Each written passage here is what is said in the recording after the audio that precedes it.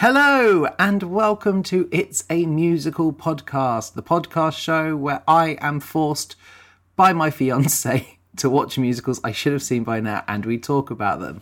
I am Danny, I am the fiance. And I'm Drew, and I'm not very well. Which is why I'm not doing the intro today. Yes. I'm sick. Yes, you are, bless you. And I've been saying bless you because she's been sneezing a lot. I think I've sneezed 1,000 times today. I'm really sorry for the editing of this because... Maybe you're allergic to the Hisui region. Maybe, because all we've done today is play Pokemon. Yes, so Drew is not feeling very well, unfortunately, but we are still committed, as always, to bringing you your weekly dose of musical madness. Mm-hmm. And this week, I genuinely think this is a debut this week. Yeah. Can you believe we have got 96 episodes in and we have not discussed a Julie Andrews musical? I know, it's crazy. We've talked about her, obviously, when we covered My Fair Lady. Mm-hmm. And Mary Poppins Returns. And I think she has like a very slight cameo, doesn't she, in Mary Poppins Returns? You see her reflection. Yeah. It doesn't really count. And I know it's going to be sacrilege now if, like, we have, and I've just forgotten a Julie Andrews musical. I don't think we have, though. Well, this is it. We won't have done Sound of Music, and more on that in a bit anyway. Yeah. Princess Diaries doesn't count. No. But yeah, how have we got this far without watching something as important as a Julie Andrews musical? Yeah. I'm very, very excited. So why Victor Victoria? Because I will start by saying I know nothing about this one. Well, so February in the UK is LGBTQ plus History Month, and we wanted to go into this month with a musical, or I did anyway, that was appropriately gay and that also had some kind of tie to LGBTQ plus history. So obviously this musical is from the 80s. It also is a musical that was at the forefront of having gay characters and also gender diverse characters in a film, and at the forefront of the film's actual story, who weren't the butt of the joke. They were the actual heart of the story and what the story is based around. And this is a musical that I felt like we could really talk about. Yeah, now I will start by kind of saying that I am a little bit worried going into this one because it is 1982. Yeah. That's... Well, it's based on a 1933 film. Yes, Victor und Victoria. Yeah. But obviously it being a little bit older, it does always worry you because we have this thing, don't we, where sometimes we look back on old media and we think, that was really progressive. And then you go back and you're like, oh, it isn't. But I don't think Julie Andrews would allow herself to be in something, even in 1982, that could be seen as homophobic. When was the last time you watched this? Do you remember? Oh, probably when I was like 14 or 15. So this might be a musical that actually explains a lot to me in understanding you. Yeah.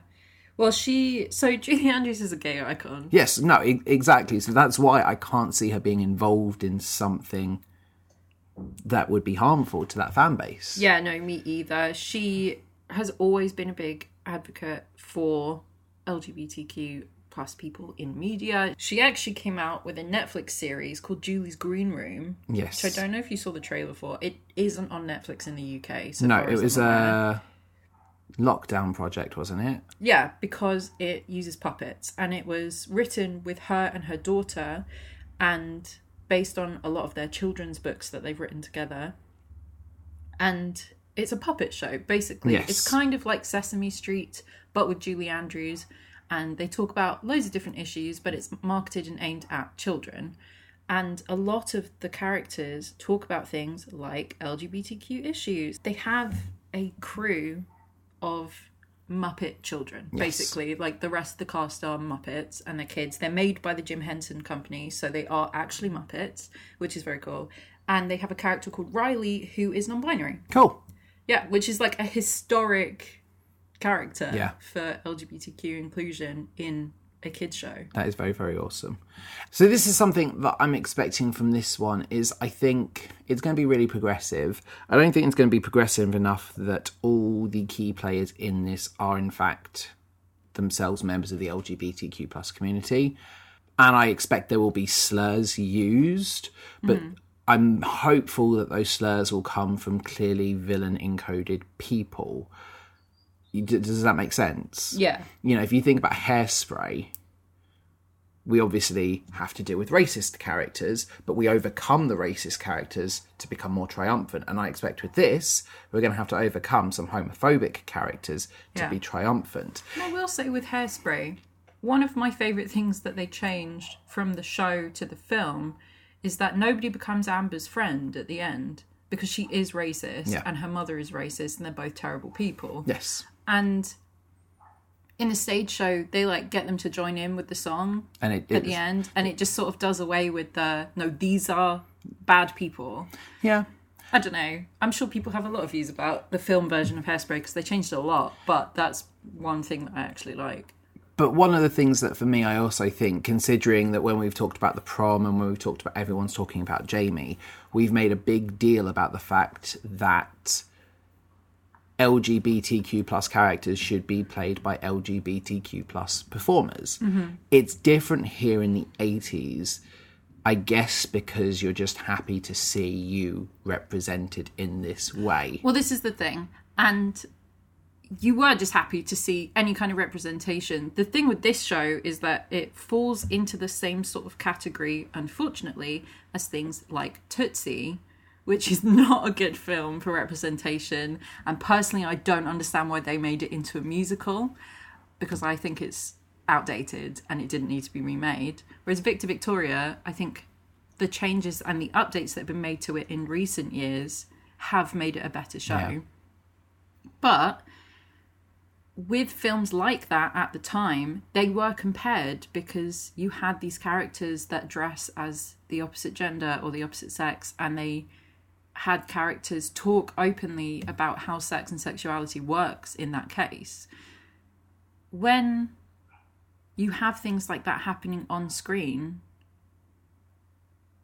the actors at the time, and Hollywood is still runs afoul of this all the time, Yes. is that if the actors who were playing those roles were actually out at the time, they would never have been cast in those roles, because it was and is still so taboo to be out in Hollywood, and obviously in a lot of professions and industries as well. Yeah, unfortunately. absolutely. But in the film industries particularly, there are so many actors who have been outed and then are not often seen again. There are actors who have been outed and then do very well out of that. And this is what's so awesome, is when you have performers like Elliot Page come out and make such a big deal, and they still go from success to success. So obviously, you know, being cast in the Umbrella Academy and then continued, and obviously instead of recasting, they work with the production studios to keep that character intact and make it part of the overall journey. And I can't remember the performer that we talked about in Tick Tick Boom, who plays one of Larson's friends. Michaela J. Rodriguez. Yes, became the first trans woman to win a Golden Globe this year. Yeah. Which is fantastic. And you do see it in other industries as well. I'm a big wrestling fan. You've got Nyla Rose, who, a trans woman, won the women's heavyweight belt, which in an industry that is pretty toxic towards trans and is athletes. And in an industry that's pretty toxic towards female athletes, to be honest, as well. And a whole speaking out movement that happened during 2020, and things don't seem to have changed. But you see things like that and you think, this is really good. These are the steps we need to take. You know, there was an issue a few weeks ago where there was a transphobic sign held up on the TV and that person got ejected straight away. You know, that they're trying to protect people now and raise platforms and showcase more diverse people. Yeah. I think that's awesome. Now, Julie Andrews' character in this film is not trans. No, but I'm really interested. I've seen a lot of films where it is a man dressing as a woman. Well, sort of most recently we watched at my uncle's birthday. Some Like It Hot. Which sucks. I hate that film. Sucks. Yeah, I know people love it as like a part of film history, but like I'd rather go and see 12th Night. Yeah. But I've seen a lot of these kind of films. So Some Like It Hot, Mrs. Doubtfire. I've not seen that film. I've not seen Tootsie, but what I have seen is the Family Guy parody where Stewie does Tootsie.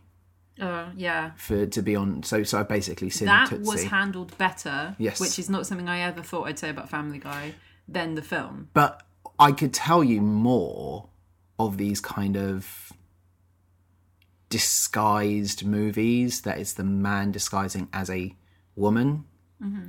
So I'm really intrigued to see what happens because I believe it's her character goes from Victoria to Victor, which is weird because the movie title would suggest Victor goes into Victoria. Yeah. So I'm very intrigued to see how it plays off when that trope is reversed.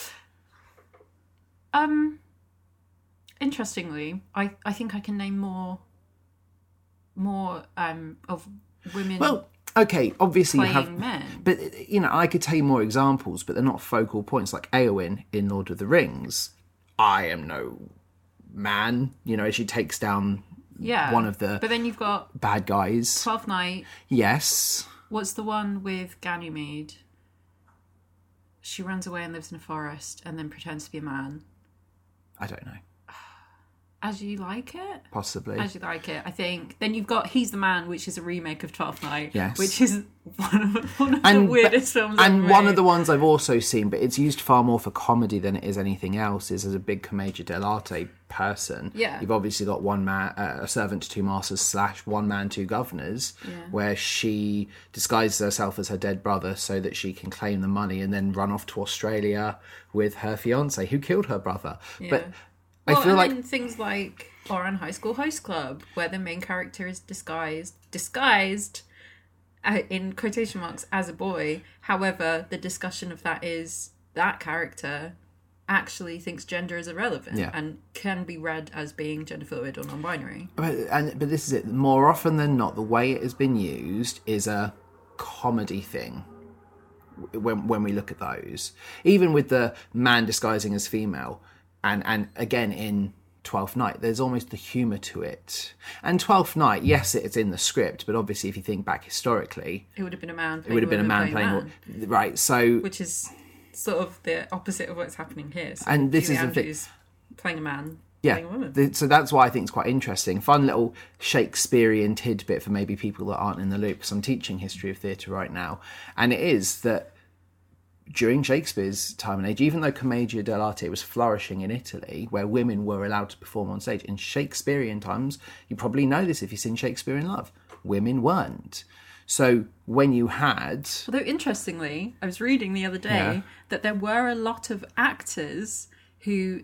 I can't remember what the actual term for it was, but the, like, beautiful youth character in things, where it was supposed to be like a young boy, often was played by a woman disguising herself as a man to play those roles. Really? Yeah, which is really interesting. But it is interesting when you think that they would have a younger, possibly prepubescent male character playing these women characters, which, Romeo and Juliet changes completely, and all these romances change completely when you think of that. Like, we look at them as these really romantic, like, Shakespearean times. No, it probably would have been far more like... What's the whole thing of, like, this is the best time in history to be a woman, and it still sucks. I know. Well, this is it. So, long story short, I'm excited to see how this one works. The screenplay, obviously, like we said, has been adapted here from a 1933 German film. Yes. Which originally was written and directed by Reinhold Schunzel, and the story was treated by Hans Holmberg. This version was adapted by Blake Edwards, Julie Andrews' second husband. And he directs it as well. Yes, he does. And according to him, the screenplay only took him a month to write once it was translated. He didn't actually have to change a lot. He told Julie Andrews she should watch the 33 version to prepare for her role. And the film had been planned from about as early as 1978 to star Julie Andrews alongside Peter Sellers. Unfortunately, he died in 1980. He was supposed to be playing the sort of main male role. Okay. Ish. It's a weird one with this because there's a lot of characters. Is there a quite an love ensemble. interest male character and a best friend male character or Yeah. something? So who was he due to play? He was due to play the best friend male character. But Julie Andrews and Blake Edwards were filming SOB in 1981 and Sellers died. So they couldn't use him anymore. So they recast Robert Preston in the role of the character. And it opened in March of 1982 and was presented in New York, LA, and Toronto a week later. So it literally had its opening night, and then they were like, yep, that's good, send it everywhere. So this film's nearly 40 years old then. Mm-hmm. That's pretty cool. And the fact that it has aged pretty well is interesting. Obviously, like I say, films that talk a lot about gender and sexuality, everybody's going to have their own opinion on, especially members of the LGBTQ plus community, because some people are going to really connect with things like this. And I know that when I watched it, when I was like 15 or 16, I was like, oh my God, this makes so much sense to me. Yeah. And the conversations about sexuality that I had in this film, the conversations about gender that I had in this film, I really resonated with as a teenager. And I'm sure a lot of teenagers, especially trans and non-binary teenagers who saw this film, would have looked at the character that Julie Andrews is playing and been like, icon, incredible. Yeah. Some of it hasn't aged well, obviously, and we're going to talk about that, and we're going to talk about characters that maybe need a little update. Yes. But overall, I personally feel like this has aged pretty well. Fantastic. And that's what I'm really excited to see with it. You know, that for something that is nearly 40 years old that I've not necessarily heard of. Mm-hmm. And he did really well critically. Yeah. For a film of this nature, it wasn't expected to do very well critically, especially because it was a remake of a German film. Yeah. People were like, oh, what's this going to be like? What a weird thing to remake, which now happens seemingly every Oh, yeah, week. look at The Ring, for instance, as well. Like, you know, there's a big movement to westernize the, you know, There's Japanese a lot of horror movies that have been remade Yeah. where they're remade from like a Japanese horror movie or a German horror movie, and things like that happen all the time. I know that there was talk for years of remaking Nosferatu, for instance. Oh my God, yeah. Who was it going to be? I don't remember. I really remember. I think it was literally going to be somebody like Hugh Jackman or something was going to play Nosferatu. Yeah, and I'm glad it never did, because there's things like that should stand along. And it's like the mysterious cabinet as well is great, and it stands and it doesn't need to be remade. I know that this is also a musical, obviously, Yes. that's why we're covering it, but a stage musical. What came first, this or the stage show? This came first. So when this was released, it actually was nominated for a bunch of Academy Awards. Cool. Didn't win any except for Best Original Song Score for Leslie Bricusse, who we talked about before. Have we? Yes, indeed. Well, first of all, he wrote the Sherlock Holmes musical that nobody can find. Yep, the one Which that's we talked supposedly about burnt before. down, yep. Also, Dr. Dolittle, Willy Wonka and the Chocolate Factory. He wrote the song Goldfinger, You Only Live Twice. Nice. So he's a really... okay, so we might have some Bond-esque songs to this one then. Yeah, and also Tom and Jerry, the movie, which I kind of Oh, love. I want to watch that one again, because it's the one where they talk for the first time. Not the new one with Yes. Hit Girl, whatever her name is, I can't remember right now. Not the new one, the old Chloe one. Grace The Moretz, proper yeah. one. Oh, yeah. Yeah, well, so we talked more about him when we watched Jekyll and Hyde. Ah, okay. And also Scrooge. Which apparently Jekyll and Hyde, you told me, might be getting a movie version. Yeah, supposedly it is getting a movie version. David Hasselhoff has to be Why would cast. you do it without him? You know who they will cast? Hugh Jackman. Because he's just a younger musical David Hasselhoff. He just does the same stuff. Yeah. I mean, I don't know. You could cast. He'll do anything anyway. You could cast quite a few good people in it nowadays. You'll probably end up with James Corden. See James Corden being, In it? you know, the guy that like is his friend. Yes. Who's like, where do you keep going every night? Who kind of doesn't do anything, but is just there to like move the plot along. I could see him being him in the same way that like I don't understand why they cast James Corden as Dr. Dillamond and not the Wizard, because I think he'd make a really Has he good been wizard. cast as a wizard? No, he's Dr. Dillamond, the goat. Oh. Which is why I'm like, why would you cast I actually him quite like him as as him? I quite like him as that. That's who I thought I would cast him as, is Dr. Dillamond, to be honest. That's who I would always have thought. I think you could have, like, Josh Gad would be a better wizard.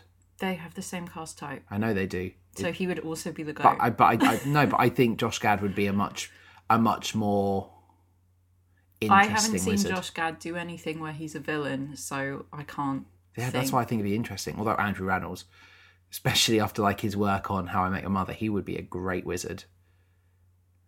He's too young. Yeah. I don't know how old Andrew Rannells is. We could do a whole episode just talking about this, and maybe we will. Maybe we will. But, so, you know. it's time to go back in time. Yes. I don't know where this is set. I've got no idea where we're going, but we're going to go back in I can time. tell you when it's set. Well, it's not 1982, so it's not a period piece. No, it's 1933. Pre-war. Cool. Okay. Well, we're going back in time then, even further than I thought we were. Yes, indeed. Excellent. And we will be back shortly after the intermission.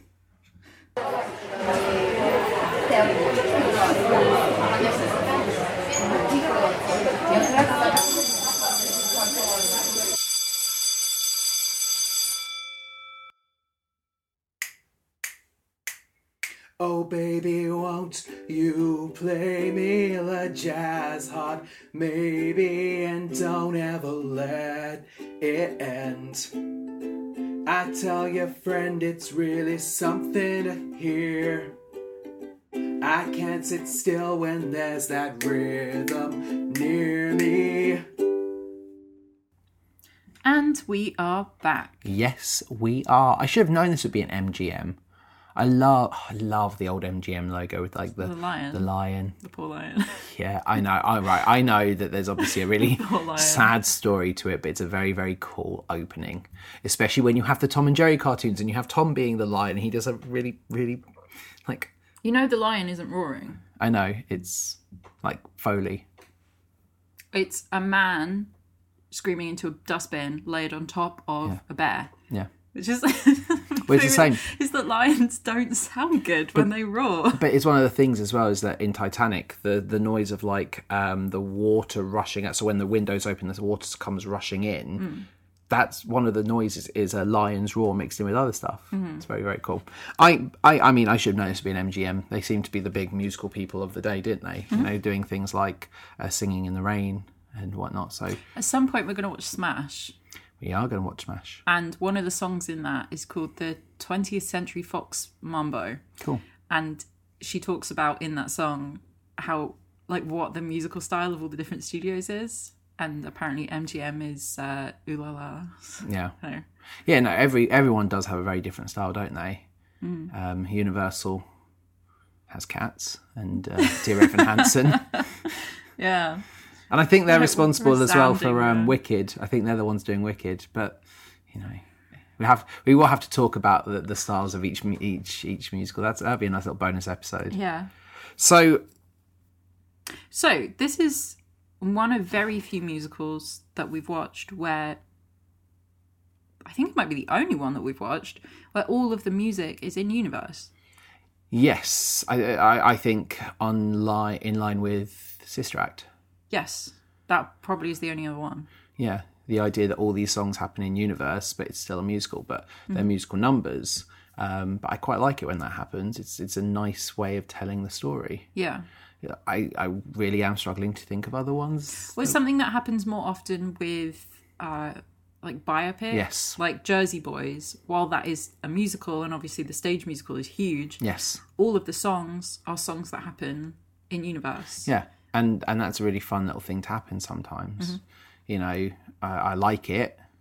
I'm glad it's not the norm for musicals, but it's nice. It's a nice alternative for people who maybe struggle to believe the whole spontaneous, we're all in this together, you know? I recognised James Garner's name and Leslie Ann Warren's names, and I was unsure as to why I recognised them.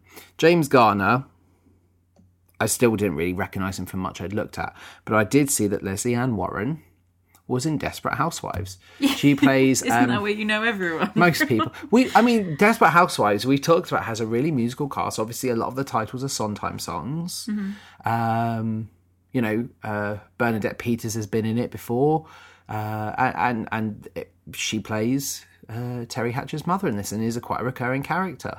Yeah. So that's where I recognised the name from. So that was very, very cool. And it was nice to see her in a more prominent role than she would have been used in with Desperate Housewives. James Garner, first of all, is a huge voice actor. Yes. He seems to have been in everything. He's in a bunch of the Land Before Time movies. Yeah, and he was in Treasure Planet or Atlantis. Atlantis. But not the first one, the second one. I've not seen either of them. We need to watch Atlantis. It's not a musical. We'll just have to watch it at some point.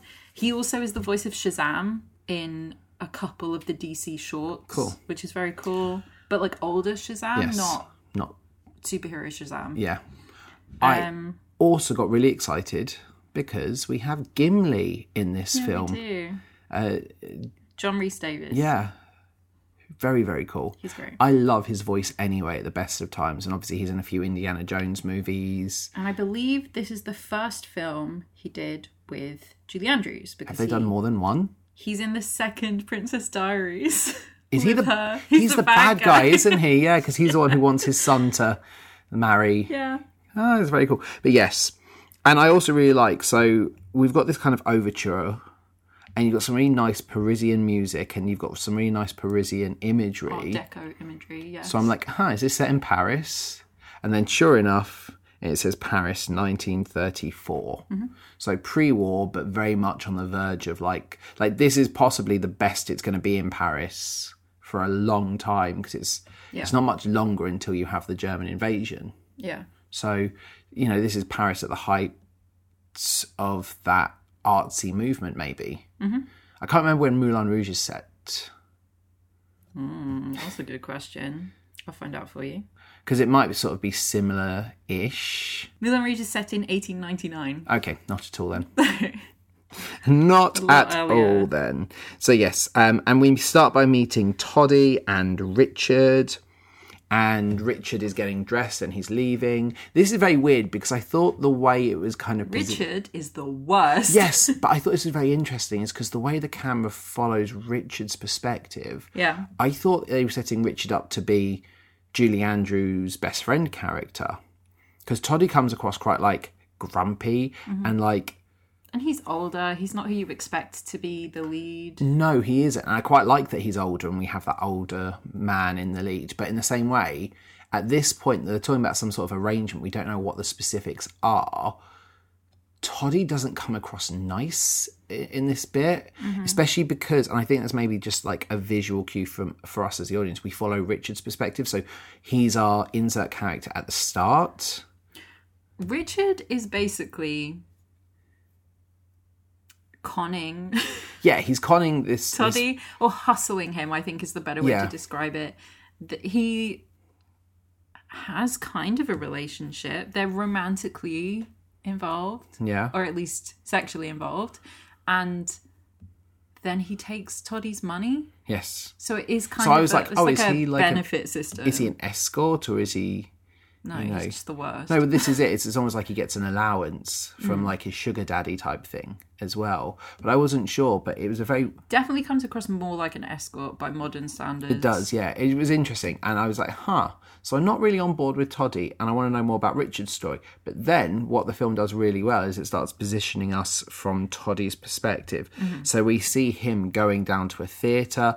We see him dressed up. We see him sat watching an audition as we get... Yes. So he's gone to Club Chez Louis. Chez Louis. Yeah. And we meet Labisse, who is the sort of club owner. Yes. Also the worst. Who is mid-audition for Julie Andrews, who is singing Cherry Rhine. Yes. I don't know. This is like an old song. Yeah, it's an audition song. This isn't a big musical number. It's just her showing her skills. She's there and she hits this amazing high C note that causes the glasses to explode. And Toddy gives a very polite round of applause. I really like that we don't initially see Julie Andrews. You hear her singing before you actually see her because we're focusing on Toddy. Yes, and I think that's a really nice way to blend the two worlds, is that Toddy is this insert character, I guess, in the fact that he's going to change everything for this character, but we see the world an issue from his perspective. And this is a film that I think is in kind of 3 acts. Yeah. Because we start off with Toddy's perspective for a few things, and then we merge over to Julie Andrews' perspective for a few things. But then we go over to, I can't remember his name, James Garner's character. And we follow, King. we go to King's side of things, which is very, very interesting that we go through 3 different insert characters. Yeah. And sometimes the 2 worlds merge, so you have a lot of merging between King and Julie Andrews, or Julie Andrews and Toddy. Mm-hmm. But yeah, I quite like how we've not followed her into this audition space. We've not seen it. It's not like a chorus line where we see someone coming in, and it's not like Funny Girl where we see Barbara Streisand going in. Yeah, we get there and she's already performing. Yeah, it's quite nice that we're not seeing the nerves before the audition. We learn about the character after. Yeah, so Julie Andrews in real life has a 4-octave soprano voice, which is why she's perfect for roles like this, where she has to sing really, really deep. Yep.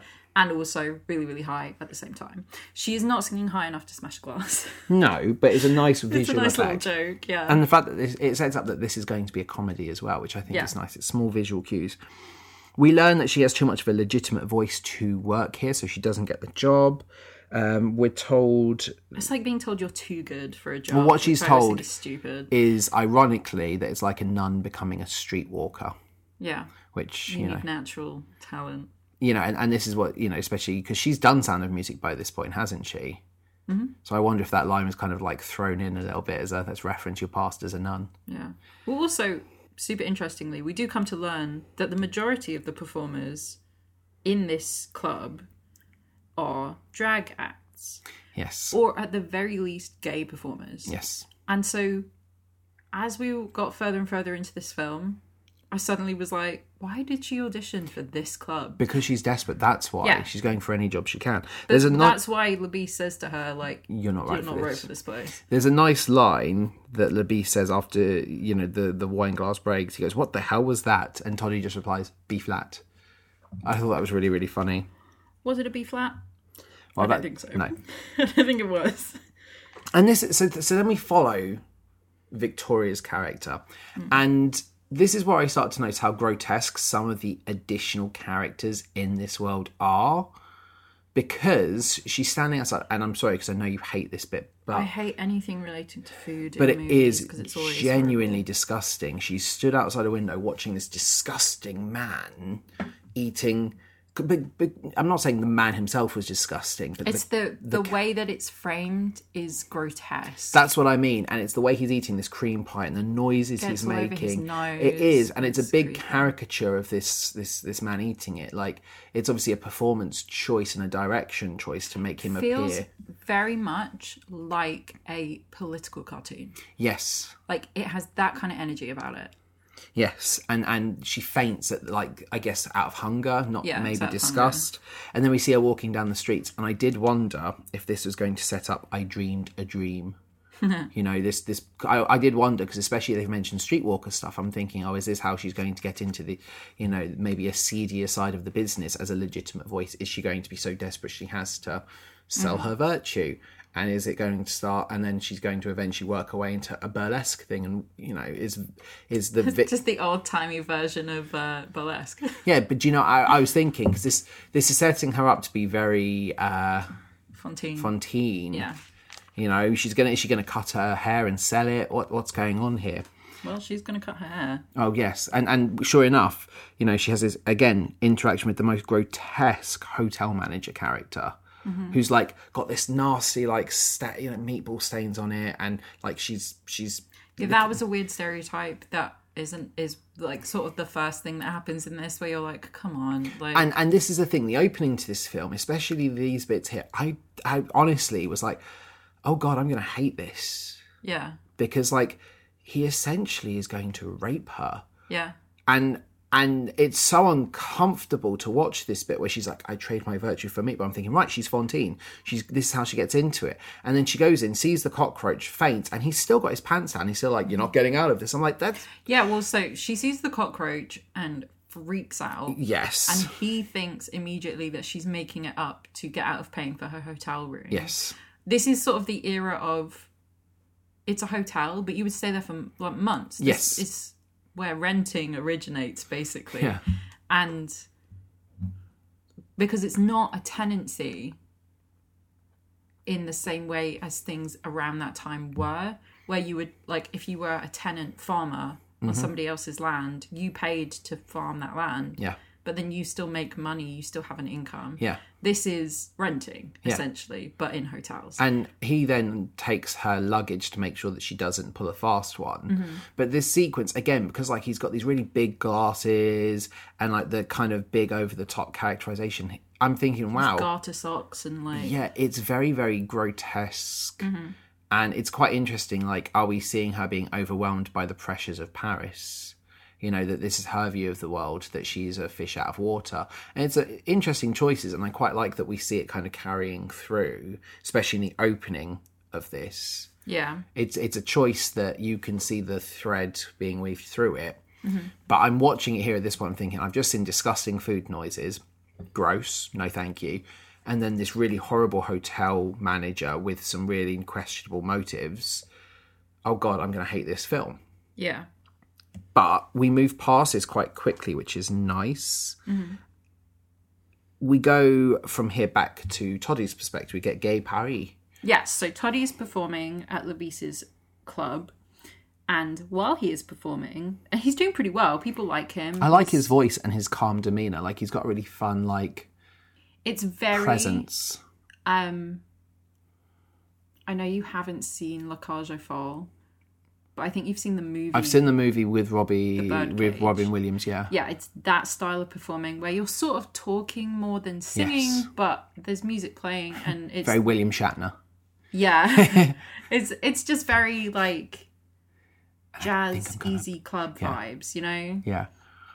He's just talking and being silly with the patrons and having a good time. Yeah, and it does feel very much like you get... It's that vaudeville act, isn't it? Of you go, it's part stand-up, it's part song. He's going to take the mickey out of you a little bit and there's a bit of give or take. Yeah, absolutely. And we have this celebrity come in. With Richard. I didn't actually pick up that it was Richard, I'll be honest. He's like nondescript white man, you know? Yeah, so you're supposed to notice Richard, but the woman that he's with is like quite bedecked in jewels and furs kind of thing. So you sort of look more at her. But Toddy immediately sees Richard with this woman, basically doing the same thing with this woman because she's older than him, that he is doing to Toddy, fleecing her essentially for sex. So Toddy obviously goes and makes some comments. Takes the mick out of it because you would. And starts a riot. Yeah, Richard stands up to punch Toddy and then it all just kicks off. Yeah. Because everyone in here is a club. Everyone's drunk. Well, it is, and it's a seedier club as well. Like, it won't take much to start a fight anyway. You get the sense this happened before. Yeah, this is the thing. The kind of clubs that they're performing in throughout the whole of this movie, while they are very fancy, you have a very specific type of clientele.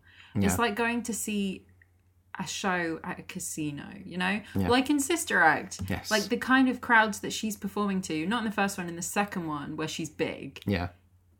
I'm no showgirl. Yeah. I'm a headliner. While it is a big audience of quite wealthy people, they're not upper class. No. Some of them are. But the ones that are upper class are lowering themselves to be here. And even the ones who are upper class, it's probably like they're sneaking out like Jasmine, you know, to be amongst... Yeah, you know. It's like a... Not being amongst normal people thing. It's like this is the fashionable thing to do, to go and see these drag acts, to go and see these gay performers. But they would never deign to know them. Exactly. So Chez Louis is closed by the police for a week as a result, and Toddy gets fired because you've cost me this money. Toddy's like, I'll take a pay cut. Take out my bill. And he's like, no, that's it, you're gone. Yeah. So what we have is he walks in, he's walking past in the rain, clearly miserable, and he sees Victoria sat in a restaurant about to order a meal she can ill afford. And I'm thinking, what's happened here? What is going on here? Because she sits down, she's been really nice, she gets a glass of wine, she has like 3 meals, and is interacting really nicely with another... I don't think he's a sommelier. He doesn't seem, you know... he's just like a wine... He's character is credited as the waiter. The waiter. Because that's who he plays all the way But through. again, very kind of grotesque with the way like his chin goes, and you see like triple chins and hunched over, like very much like a over the top comedy character. Well, so you know the beginning, Yeah. when they showed all the Art Deco stuff.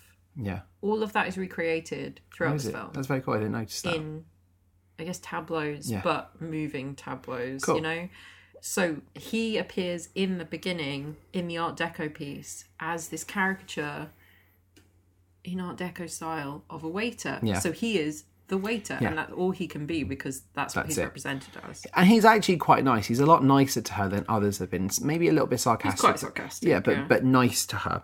And in comes Toddy, and because he recognised her from the club, so he comes in and he takes a separate seat. I like the way the waiter just holds the menu in front of you for you to choose from. You don't pick up yourself. But then he goes over and he talks, and she invites him to dinner. And he's like, but how are you going to pay for this? Well, he says to her, I'm sorry I can't buy you dinner. Yes. And she says, why are you sorry?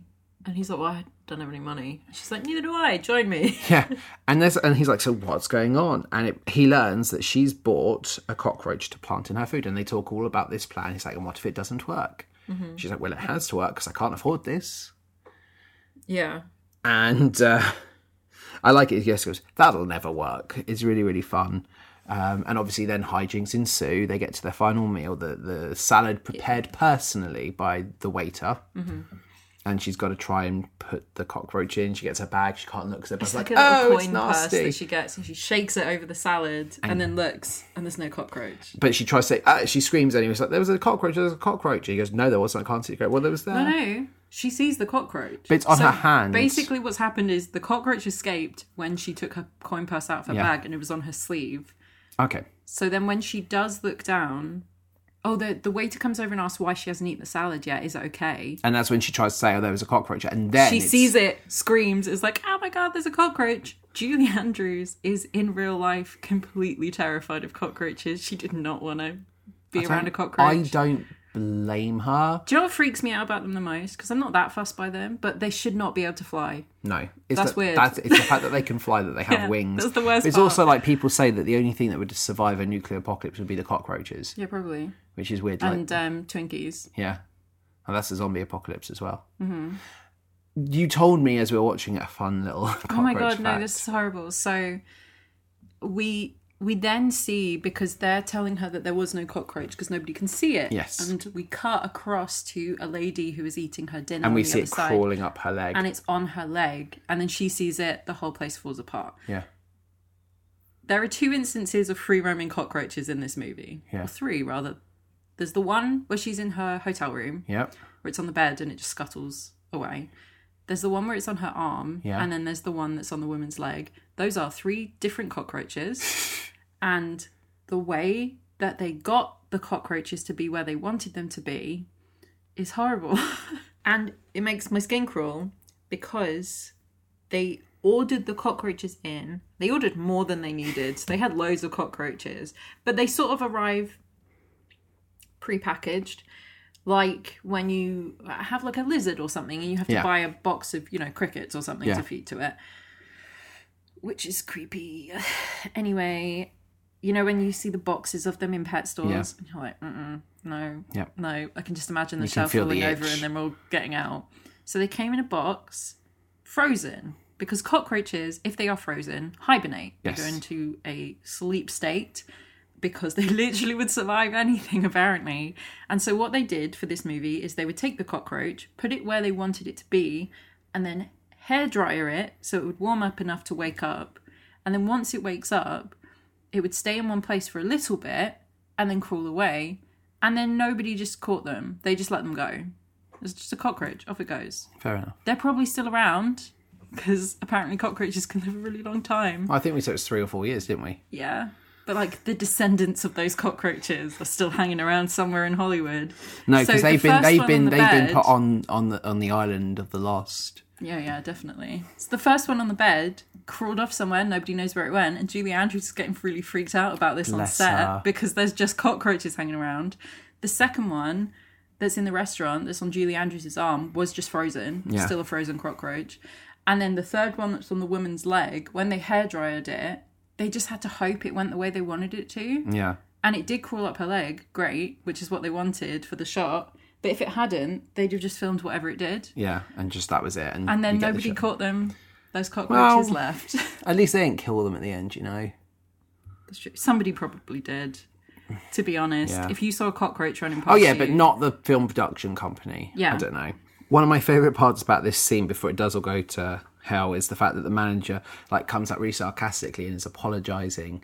Oh, well, we'll give you the meal, but his meal's fine. And then it's like... There was no cockroach in his There's food. no cockroach in his food. Oh, but I'm buying with... Oh, but if you're buying... And I love how it all sounds like their plan isn't going to work. And she's almost like her own hubris for inviting him.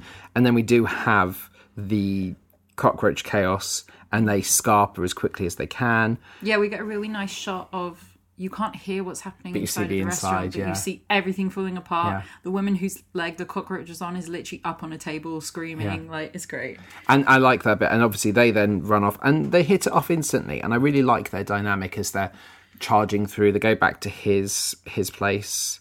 Oh yeah, they're wrapped in... They're in their underwear, wrapped in towels. And having feet in the feet bath. in the hot bath. And they talk about him being a hypochondriac and her ex-husband being a hypochondriac. And that bonding thing happens that they're just really great. And then she goes to get ready to leave. I think the next morning she stays in the bed next. It's the night. Oh, is it the night? Nighttime, she was going to go back to her hotel because all her stuff's there. Yes. And she tries to put her dress back on. But it's shrunk. It's shrunk in the rain. And she's like, they guaranteed me it wouldn't shrink in water. And he just says, "Oh no, poor baby." Yeah. I really like that bit. But Toddy says that he'll collect her clothes and pay her bills, and he invites her to stay, which is really nice because he doesn't have any money, but he's going to do it. And yes, they go to bed for the night.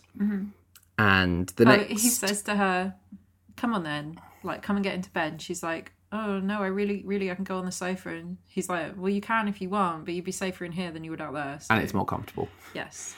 We do learn that Toddy is gay. Yes. In this scene, they talk about how long... She says to him, how long have you been gay? And he says, well, how long have you been a soprano? She says, well, since I was 12. And he goes, oh, I guess I was a late bloomer then. Which is great. This is a nice little scene. There's nothing... We also get a line later on that he said, when did you know? So, well, after sleeping with, my first girlfriend. Slept with his first girlfriend. He's woke up, he's like... women. Yeah. Yeah. Which, again, so like I said in the preamble, I won't expect a gay man to play a gay character. Robert Preston was not gay, that we're aware of. Married to a woman, died a few years after this. Yep. It's obviously a very stereotyped performance at times, but like we said in the preamble, it's kind of all you could ask for at the time was to see some representation. Yeah. Which is what it is, unfortunately. And I feel like it is a little bit less offensive than James Corden's. It actually is, and that is the issue with the James Corden prom performance. Yeah, because at least this was in the 80s doing stereotypes. And even that, his mannerisms are a lot more toned down than James Corden in 2020. Also, Toddy, as a character, has wants and dreams outside of being gay. Yeah. And has a life outside of being gay, whereas the characters in the prom Don't at all. So, she needs to go and get her stuff. Yes, so wakes up the next morning and she starts to don Richard's clothes. Yep. And as she's getting ready, we cut outside. We see Richard showing up with a black eye, going in to, I guess, get his clothes. He's come to pick up his stuff because he's leaving Toddy. Yeah, because he thinks it's his fault. Yes. Even though it's not, it's definitely his own fault. And Victoria hides in the cupboard. And as he, there's a bit of nastiness and Richard says some nasty things to Toddy and Toddy just reacts. And as Richard opens the cupboard... Yeah, he calls him a couple of very unnecessary slurs. Yes. And obviously at this time, the term queer was used disparagingly. It has since been reclaimed. You don't like it, it's personal choice. Yeah. But in terms of this movie, they are using queer as a slur. Yes.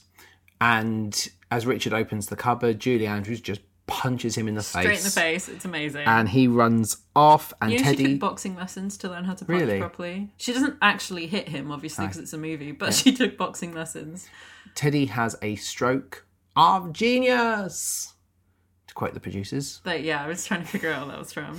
And this is where he starts to come up with the idea, you are going to become Count Grasinski, a male female impersonator. Yes. So their story is Count Grasinski Victor Grasinski, is a Polish lord, basically. who is in love with Toddy. Yeah, disowned by his family, met Toddy in Paris, they fell in love, and also he happens to be a great soprano. Yes. And so they're trying to get him in with an agent so that he can perform as a female impersonator, Yes. which obviously now we call a drag queen. Yes.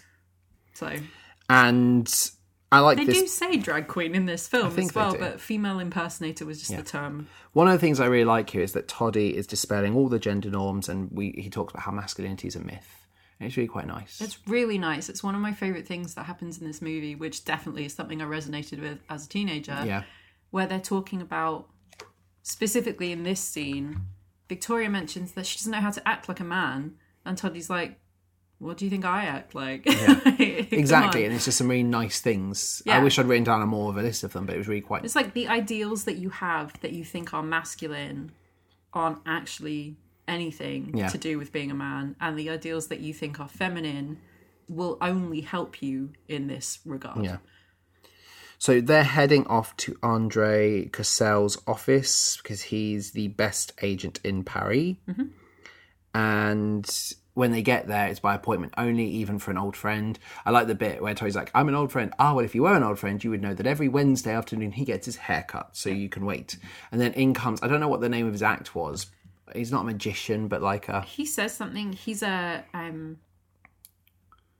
I don't know what the word not was. a gymnast. It was like a balancist or something. But I like it. He comes in and he produces flowers and some champagne out of the hat. And he starts to put everything on the floor. And there's this chaos and this hijinks. He starts to go upside down. He's balancing on the champagne bottle, which is positioned on the desk. And somehow during this chaos, Toddy walks in to the agent's office. And he's dragging Victoria with him. Yes. And you Gets hear... her to hit her B flat. Yes, and you just see the champagne bottle, like... Oh yeah, because He's it's balancing a balancing on, act, yeah. So And he's on the stick on top of the champagne bottle, and the champagne bottle explodes. and he falls so right down the floor, and it's Yeah. fantastic. It's like a really nice set piece that you don't see what's going on inside it, you just see what's going on here. It's really, really Mm-hmm. fun. Definitely, one of those highlight set pieces of this film, I thought. Yeah, so Andre is like, yeah, incredible. Yes, Gimli Let's is do this. all about the gold, typical dwarf. And he's excited to start the show process. So he's like, let's get on with it. Let's do this. Yeah. They get her booking at a nightclub, and they invite a bunch of different club owners to come and Yes. see it. I really like how she looks as Victor. She is so handsome. Like, really just...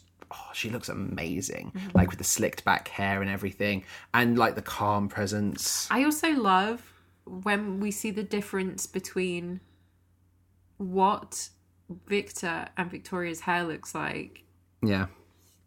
between being slicked back for Victor, which is a very handsome haircut. Yes. And then when, like, she's washed it and Yeah. it's all, like, fluffy, it's really nice. It's really, really nice. Dream haircut. Yeah, and she's fooled everyone. So Toddy's very, very proud that she can do this. In rehearsals, there are some of the backup dancers talking about how great she how is. great Well, Victor is, Victor is, and yeah. they think he's great. However, one of them is complaining and is like, oh, nobody could be that good. He's definitely a fake. Like, I don't care about this. And one of the other boys, who says, oh, I don't care what you say. I think he's divine. Yes. That is Julie Andrews' stepson. Nice. It's Blake Edwards' son. That's very, very cool. Yeah. So yes. It's a nice little cameo. And Toddy's like, good, our work is done. And he sent out 30 invites, all showed up, and we go to Le Jazz Hole. Is it Le Jazz Hole? Le Jazz Hot? Hot. Cool. I can't. Jazz Hole. Le Jazz Hot. Well, I put HOL, so I didn't know if it was Le Jazz Hole or Le Jazz Hot. Yes, we go to the song Le Jazz Hot. One of the things, so we start by seeing the orchestra, and I love the little trumpet hats.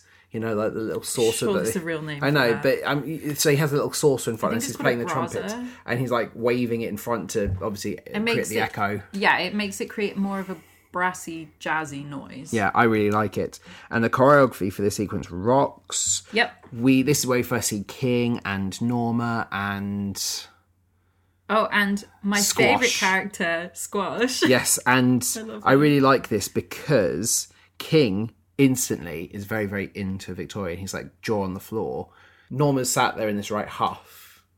And But there's she this- keeps looking at King and looking back at and hating every second of Victoria. it. Yeah. And then you get the most amazing bit at the end where Victoria comes forward and just stands and takes off the wig. And everyone's like, oh my God, yes, big round of applause. And it's great because Norma is suddenly like, over the moon. yeah, amazing, I'm into this now. And King is just laughing like, her head off Yeah. at King because King is sat there, jaw to the floor again. but in a different way, like, what is going on? Because he's just had a little sexuality confusion. Yes. Basically. That is essentially the plot of the film from this Yeah. point on, is he needs to come to terms with his own like sexuality and the fact that you can sometimes just be attracted to people Yes. without knowing anything else about Exactly. them. And this is the thing, is I thought far more of the rest of the plot was going to be him trying to figure out the truth. And that's addressed very, very quickly. But I thought the rest of the plot was going to be just him trying to find out, like, Wet Bandit style of him and Squash getting into misadventures. So they try to prove that Victor was a fraud. But that's not the way this goes. Yeah. Because when they go and they meet, Norma's over the moon and she goes off and she talks with Toddy, and King gives his handshake and is like, Immediately convinced that Victor I is think not you're a man. fraud. And Yeah. Victor gives his really nice speech in a really calm voice. Her Victor voice is great. Yes. And she's the point that Victoria is making as Victor is that the same thing Toddy said earlier. There are different types of men and there's no set definition of what a man needs to be because gender is imaginary, as hopefully we all know by now. And I really like the way that, she puts him down fantastically, does Victoria. But, she says that the only reason you believe I'm a woman is because of your own sexual confusion. And you can't allow yourself to believe that you might be attracted to another man. Yeah. I just thought it was really, It's like, really that's awesome. your problem here. Yeah. You need to get over it. Yeah. Yeah. I like that there's this one bit where Norma offers her hand to Victor. Yes. And Victor doesn't know what to do. So, because obviously she's used to female norms. Yeah. So she shakes it the way As that women opposed to do. female Norma. Yeah. And then when Norma offers her hand to Toddy, he kisses it because that's what's expected of him. And that is what would have been expected of Victor too, but Victoria doesn't know that. Yeah, it's small things. Norma is a really lovely character in the sense of there's a lot of great characterization going on here, but it has some awful views on the world. And especially talking to Toddy, it's like, oh, but it's such a waste. Why would you not be into women?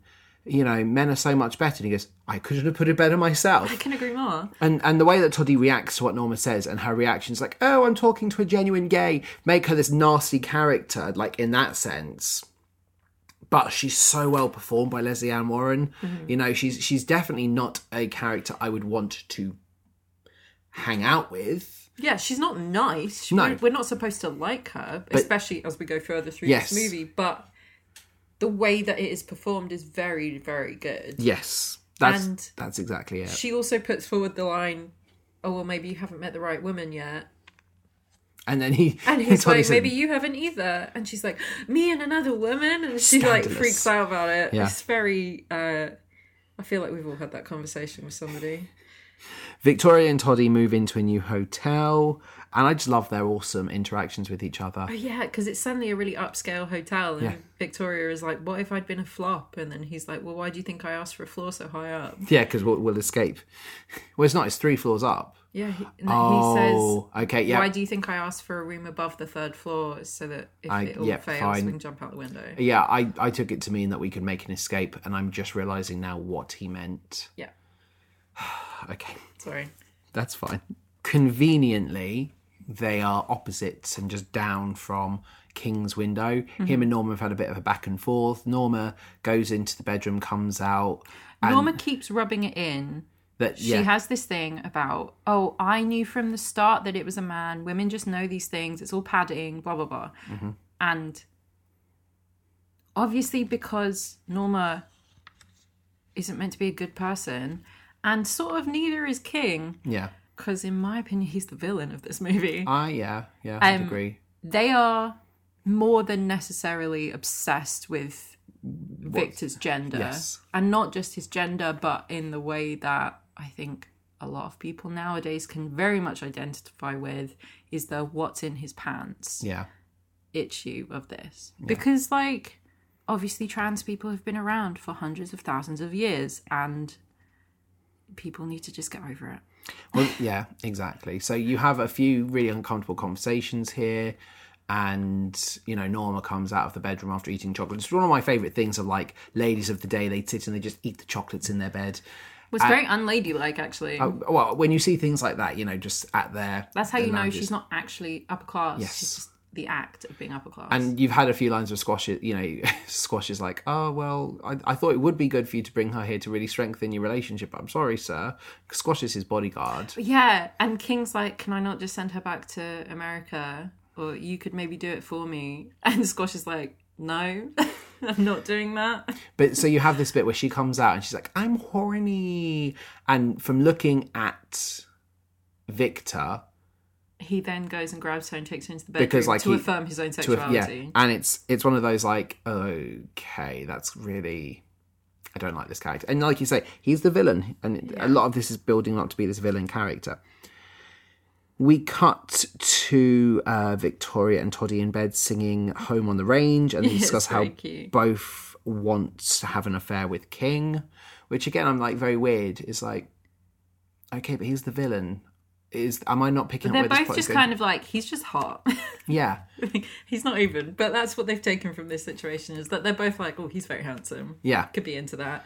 And then I genuinely think, right, and this isn't discussed in the film, but I genuinely feel like the reason why Victoria ends up being into King is because when they had that conversation where he's talking to Victor, that probably is the first conversation she's ever had with a man that she fancies where they were on equal terms. Yeah.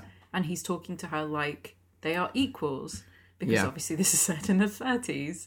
So probably, other than Toddy, no man has ever spoken to her like that before. Yeah. So she's into it. And she can't be into Toddy. And I love that they never tease anything, that they are just, you know... Toddy is gay and we're not doing anything about it. Exactly. I really like that. We cut back to King, who looks miserable in bed. We learn it happens to everyone. And we learn that Norma's never faked it. With King, she means. So obviously, great little joke that poor confused King feels emasculated. I didn't like it.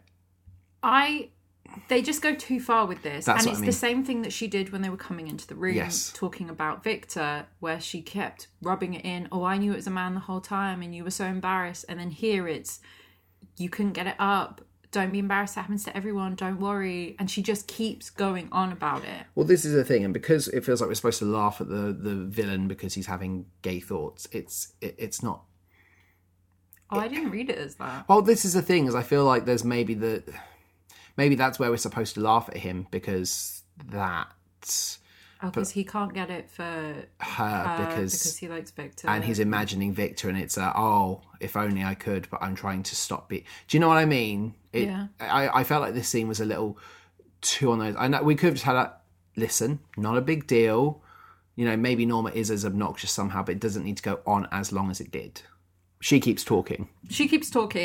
He's like, right, I'm over this now. You are going back to America. No, but not before. He goes into the bathroom. He grabs a bar of soap. Oh yeah, he soaps her mouth because she won't shut up. Yep. And she's like, even my own mother didn't soap my mouth, blah, blah, blah. And both him and Squash are terrified of her. And she throws things. Oh, she goes to hit him with, it's a marble peacock. Yeah. And as she swings it round, Squash just takes it out of her hand and puts it up on a shelf. And then she throws it at him. Yeah. And we cut to a shot of them on the train tracks and him walking up, putting her in carriage and just walking like back. Class, yeah. But then you still see her walking back, talking. You don't hear what she's saying. And it's a really fun little shot. It's just like in the... Squash is just like, I'm out. Yeah. I'm not dealing with this anymore. Yeah, it's just like when we were in the diner with the cockroach that you see the inside but you don't hear it. It's a really fun use of sound. I thought it was quite nice. So wherever King goes, Squash has to be because he's his bodyguard. Yes. So he decides that after they go to bed, he's going to sneak out and get into Toddy and Victor's hotel room to find out whether or not Victor is a woman. But we actually have another performance first. Because we have the shady Dane from Seville. Oh, yes, we did. With this great, I guess, costume, this Seville costume for Victoria, very elegant. Again, a really, really great set piece. One of my favourite things is when her voice lowers as she's dropped to the ground and picks up again. I think it's a lot of fun. And again, hits a high note and we see more of like her voice popping a cork. Really, really fun little interactions here that I liked. Yeah. And this is when we go back to the hotel for more shenanigans. And he leaves a note for Victoria, for Victor, just so that he knows which room she's in. Yeah, that's exactly why he does it, is to find out what room Victor is in. Yes. And then once he finds out, sneaks out into that room. My favourite bit is when they go back to their hotel room and Squash just goes, "Hi, Norma," and you see King panic. And He freaks out and Squash is like... Yeah. Squash is one of those characters that does so much with so little at times, and it's great. So funny. And yes, so they go down to 432 and we get the shenanigans. There's this great bit. So he calls down to room service. He goes, 432 would like some more towels. And he follows the maid in. And each time we see this man trying to put his shoes out in the room opposite and always brings them back in because there's someone out there, which is great. And I love the little bit where the maid has the towels, walks into the bathroom Yeah. and sees there's already loads of towels and just walks out with the towels anyway. It's just like, Yeah, so the guy who keeps coming in and out of his room, that's like an unnecessary homophobic joke. Oh, is it? Yeah. Oh, I didn't know that. That's one of the things that like doesn't need to be there. So I thought every it was time just he comes he was... out of his room, there is another man going into that room. I thought it was literally just because he was scared someone was going to steal his shoes and he was waiting until no one else was coming in. No, you put your shoes out to be taken and clean. Oh, I know that, but I thought he was worried because people were coming in and No, he he had just no doesn't shoes. want the gays to take his shoes. Oh, I didn't know that. Yeah. I really... So like every time he goes out of his room, there is either a man coming in or out of that room, and it's always a different man because he sees all four of them. He sees Toddy, Victor, King, and Squash. I had no idea that different was times. the reading of that. It's there's a lot of weird side jokes in this film that I feel like if you cut would make no difference. This is one of them. Because I know about men leaving their shoes out. We've seen it in The Office when they go up for Pam and Jim's wedding and they get rid of Kevin's shoes because they were unholy. They needed to be incinerated. And I know that that's a thing that happens. I honestly just thought the reading was, it's like, it's late at night, people keep coming in, and I don't want my shoes to get stolen. Yeah. That's all I thought was, oh, that's bad. That's not a fun joke then. Squash is up in his room, and he sees through the window that King is in their room, so he heads down. I like the little bit where they look up and they wave at each other. King arrives, Squash arrives, and as soon as he arrives, others come in, so he has to hide out on the balcony in the snowstorm. Poor Squash, just freezing. This is the bit I got really uncomfortable with. This is the point at which King reveals himself to be the villain. Yes, absolutely, because it's so unnecessary. And I really was hoping that he'd get busted. I'm not here for that voyeur stuff. Yeah. But he hides in a cupboard in the bathroom as everyone's, in, and Victoria's going into the bath. Yeah. And you see her getting undressed. And the worst bit of this is the fact that we are seeing it from his perspective. It's not like we're seeing it from like the bath and we're seeing Victoria get undressed, but we can see him sneaking behind her. We're watching it from his perspective, and that's a choice because you are putting us as that character, right? The thing is, the reason why they do it from that angle is because from the back, we don't see anything of Julie Andrews. Obviously, you don't even see her butt. It's from like the waist up. Well, you cut just right at the right time. As much as MGM were allowed to show. But at the you time. could achieve it. You could achieve it the exact same. Well, I guess. The other thing is, as long as he's looking at her from that angle, she could still be a man. Yes, and this is, and I guess, and the it's thing not is, until we cut back to looking at him and we hear the splash of the bathwater that we see the Grinch smile. smiles. But it is really uncomfortable there's not many instances, like it's a horror thing where you are the horror monster The chasing, horror of being unaware. but it's that where you might become Freddy stalking someone in a Nightmare on Elm Street. It's like the same in Jurassic Park. The one point in time we see something from a dinosaur's perspective in the original Jurassic Park is in the kitchen scene where we become the Velociraptor chasing Timmy. Mm-hmm. And it's very weird. Do you know what's the most annoying part about this? In a little bit, some stuff happens first, but in a little bit, King kisses Victor and says, I don't care if you are a man. But knows. And then she reveals, no, I'm not a man. It's been a hoax this whole time. Yeah. But he knows that. I know. Because he's a pervert. And he lies. Yeah. And that's if what... we'd had this moment where he was like, do you know what? I don't care if you are a man. I like you anyway. Yeah. It would be this revelation moment where she's like, look, I'm not a man.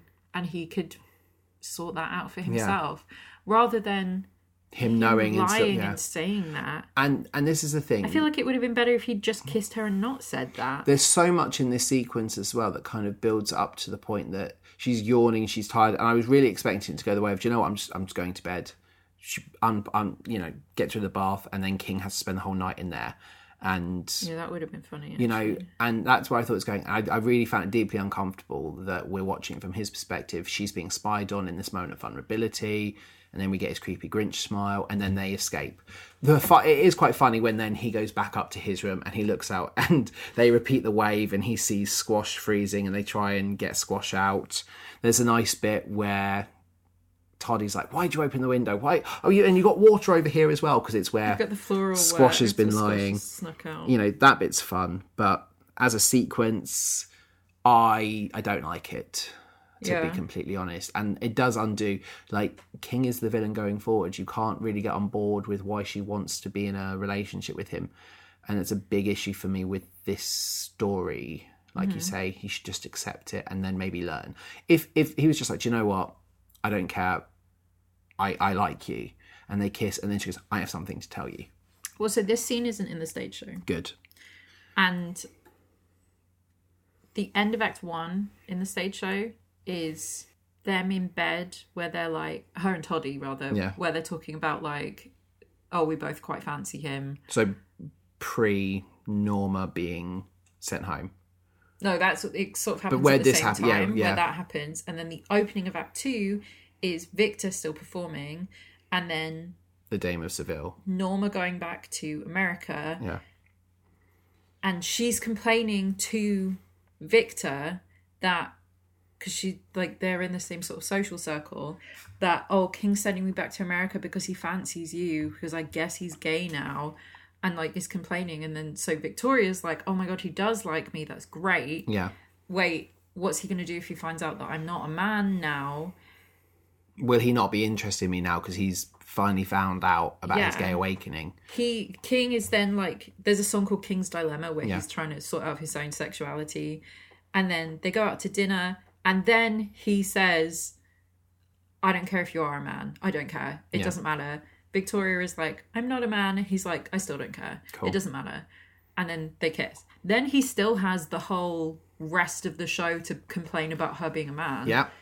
Because that just continues. It does. But we don't have the creepy, he's the villain of this show parts. I guess this is a fun, like, Act 2 number. So I guess, you know, we're halfway through the film now. We have the Chicago, Illinois song. And, you know, I will say Chicago is high up on my travel list. It's somewhere I would love to go and visit. You know, a lot of movies. I think I've said it on the podcast before. A lot of, you know, films there. A big wrestling culture there as well. One of my favourite wrestlers is from Chicago. You know, I'd like to go to Chicago sometime. It's on my travel list. I've been. I hate you. Well, I guess you'll have been to the airport in specific. Can't believe you just said you hate me. I love you. No, I've driven through there. I've had Chicago pizza, and I spent 7 hours in the airport. Nice. Just in the airport. Doing nothing. I slept on the floor in the airport. I like that we boring. see more of Norma here, that Norma's not completely forgotten. I like we actually see, you know, an American performance, like what America's doing, that they're not as, like, classy as what we're getting over in Paris, you know, whereas, you know, the two sides of the same coin. You've got heads with Victoria. That's what they're doing. And then Tails with Norma, and some rather crass choreography here. But yeah, I really like this song. I think it's a fun, energetic number. And we meet Sal, and Norma tells Sal that King is hooking up with Victor. In the most Homophobic way. conniving way. Yeah. As well as homophobic. Because her plan is to get King back by having Sal, like, drag him back to America. Yeah. And Sal's a character that really exists just to bring the story the end of the movie. just to bring the story to a head. Isn't developed. It's fine. We know he's not a nice character because he's mafia boss. Yeah. We cut back to Paris, and Gimli has told Toddy and Victor they're going to get $10,000 a week for 10 weeks to perform at King's Club, and they instantly say yes. And then they go to dinner to discuss the deal. I quite like that Toddy leaves dinner to go and join Squash, because Squash is alone. And you can see Victor's discomfort because they've already said, don't leave me alone with him. I'm not confident in this. But they kind of, this is when they're like talking about how much, like, you know, the world is interesting and sharing some views. And obviously it's squirmy because Victor doesn't know that King knows. Yeah. They cut to Chez Louis, and we've got this weird masked kind of burlesque performance, which is quite unsettling. You know, where you've got like two men are masked and two others, but then they turn around, and it's just like the masks are quite, again, grotesque. But, you know, fun. It fits that Chez Louis kind of seedy atmosphere. And was it Labisse? Yes. Over the moon to have Victor there in attendance. They're the VIPs, and he tells, you know, one of his staff, you take good care of them. Yeah. And who is it, Drew? Just the waiter. And Poor waiter. Victor is immediately like hiding. Yeah, big, and you can see him kind of making the connection that he recognises them. And it's really fun. I like that little joke. And obviously messing, you know, pours too much and is very, very bad at his job. And then Victor gets invited to perform. Yeah, Victor doesn't want to, but Toddy is like, hey, it's my old club. Especially because it's like prove a point. Yeah. And I think this is the bit where the waiter actually recognises Victor and just looks really confused. It's not recognises Victor, it's recognises Toddy. Yes. And then is like, where do I know you from? And trying to figure it out. They sing You and Me, which is a really cute little song. Their double act is great. Yeah, it's nice. And it does just feel like Julie Andrews and Robert Preston. Just having a laugh. Yeah, absolutely. Richard shows up, and another riot starts. Yep. I think this is the moment where the older woman has her wig taken off as well by Toddy, and goes knocked off. Yeah. And one of my favourite things is that Victoria accidentally punches King, but then at the kind It's of like, oh, I'm so sorry. but the culmination of this is someone runs towards Victor with a chair, and Victor's instinct is to sing a high C in the hopes that something will happen. Like, freaks them out. Yeah, and that's when I think King punches them. It's like in Pokemon where Jigglypuff uses Sing and nothing happened, you know?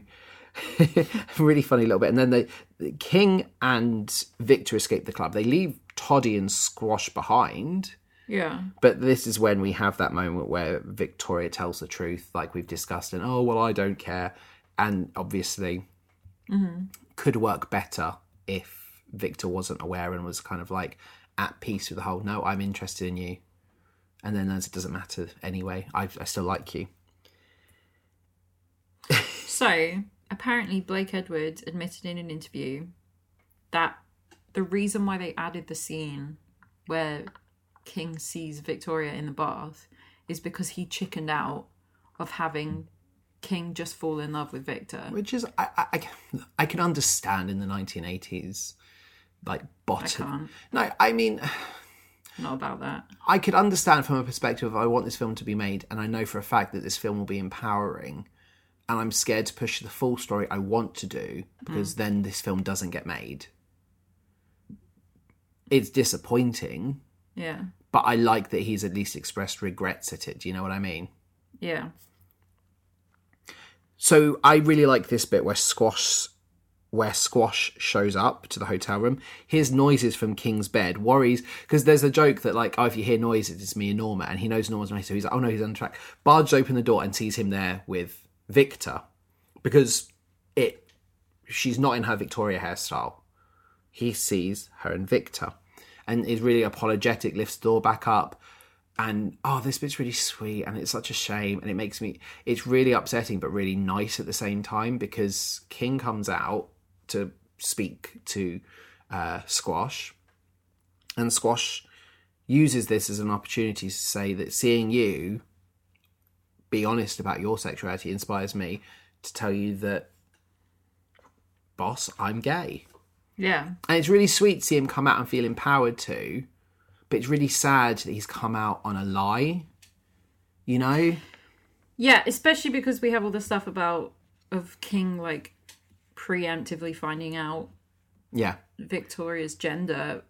And this is it, and he's not, surely he'd have told Squash. No. It feels very, very weird, but it is really nice that we have everything that Toddy and Victor have been saying to King this whole time, followed up by Squash, who is like, yeah, you know, I'm a tough guy, but, you know, when you're a gay kid, you have to be a tough guy, because what else are you going to do? Get beaten up? Yeah, that's what we have, a really nice exchange in a bit when they're at the gym, and it is a really nice exchange. And actually, I quite like, I like that King has a safe place to ask his questions. Yeah. You know, and that he's respectful in the way he talks to Squash, and Squash answers the questions honestly. And it's a nice bit of character growth that maybe that scene should have happened maybe a little bit before. Or maybe that scene should happen before King does know that Victor's, I don't know. Yeah. It's a really nice moment for King, who is still our villain, but is at least showing he can be a good human being. You know, it's that there is no such thing as black or white people. There are shades of grey. Yeah. Victoria doesn't want to stop being Victor. She feels like she's emancipated, and they have this nice talk on the bed. And he does use a slur here, which again is like, ugh, you're so uncomfortable, King. You know, you are the villain. Mm-hmm. And she points out the inequality in the systems, and they argue back and forth, and she counterpoints everything he says really, really well. And ultimately it feels like they break up, because she's like, well, I guess we just can't be together, because if you're not willing to be with Victor, then this won't work. That's not how this works, yeah. Which is good. I'm really pleased for her that she stood up for herself and was like, my career comes first. Mm-hmm. Which, again, it is that thing of, I'm a man, I am emancipated. It'd be really nice if that was the overarching theme. If that was the end of this, yes. That's how this ended. And, yeah, they break up. She goes back down to her one and finds that Squash and Toddy are together, which I think is really, really cute as well. I mean, I definitely feel like Toddy found that out about Squash whilst they were at their little lunch, you know, before they went to Chez Louis. He definitely was, like, asking questions, and they spoke about it. They were just hanging out. Yeah, we love it.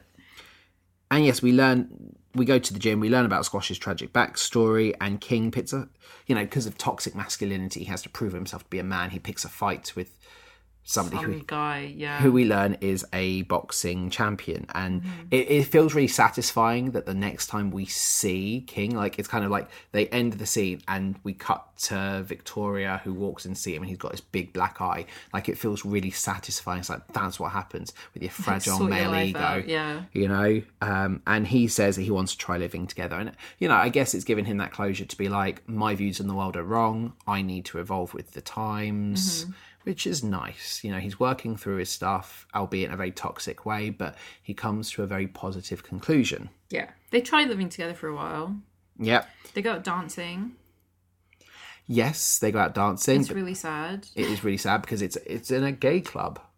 It's a very underground... The way that they frame it is like, this is a secret place that she's found out about through Toddy. Yes. And that...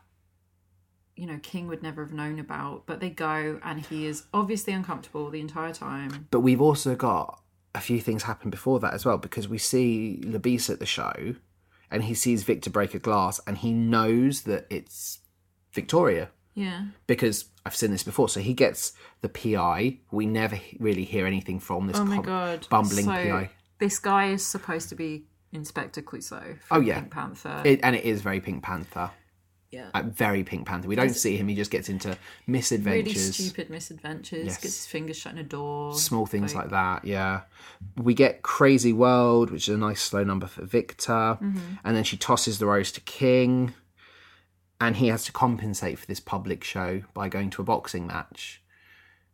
You know? Oh yeah, and she hates it. She hates it, but he's cheering and she vomits, doesn't she? Yeah, because you get, if you sit in the front row, you get given a sheet of newspaper Yes. to hold up so you don't get blood on you. Yeah, and she hates it. So then they go to the opera and she's moved, like she's sobbing. Crying. Yeah, and he's just there like she was at the boxing. And you show that their two worlds aren't compatible. The difference is she's not embarrassed of him at the No. boxing. She just doesn't like She's it. It's not her yeah. thing. Whereas he's just sat there at the opera, but the way that she is reacting, he's embarrassed of. Yes, He's embarrassed to be seen with her. They are a terrible couple. they are. They really are. They shouldn't be together. So the They PI... shouldn't end up together. Yeah, and we have this little comedy moment where the PI climbs up and he looks through their window with his umbrella as they're eating dinner and he gets struck by lightning, so he should be dead.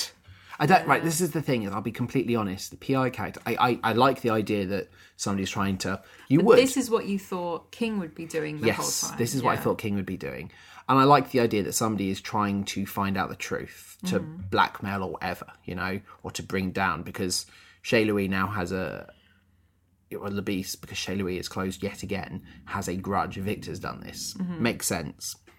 But when you have a very real world and then you have silly things like struck by lightning and survives, that is jarring to me, you know?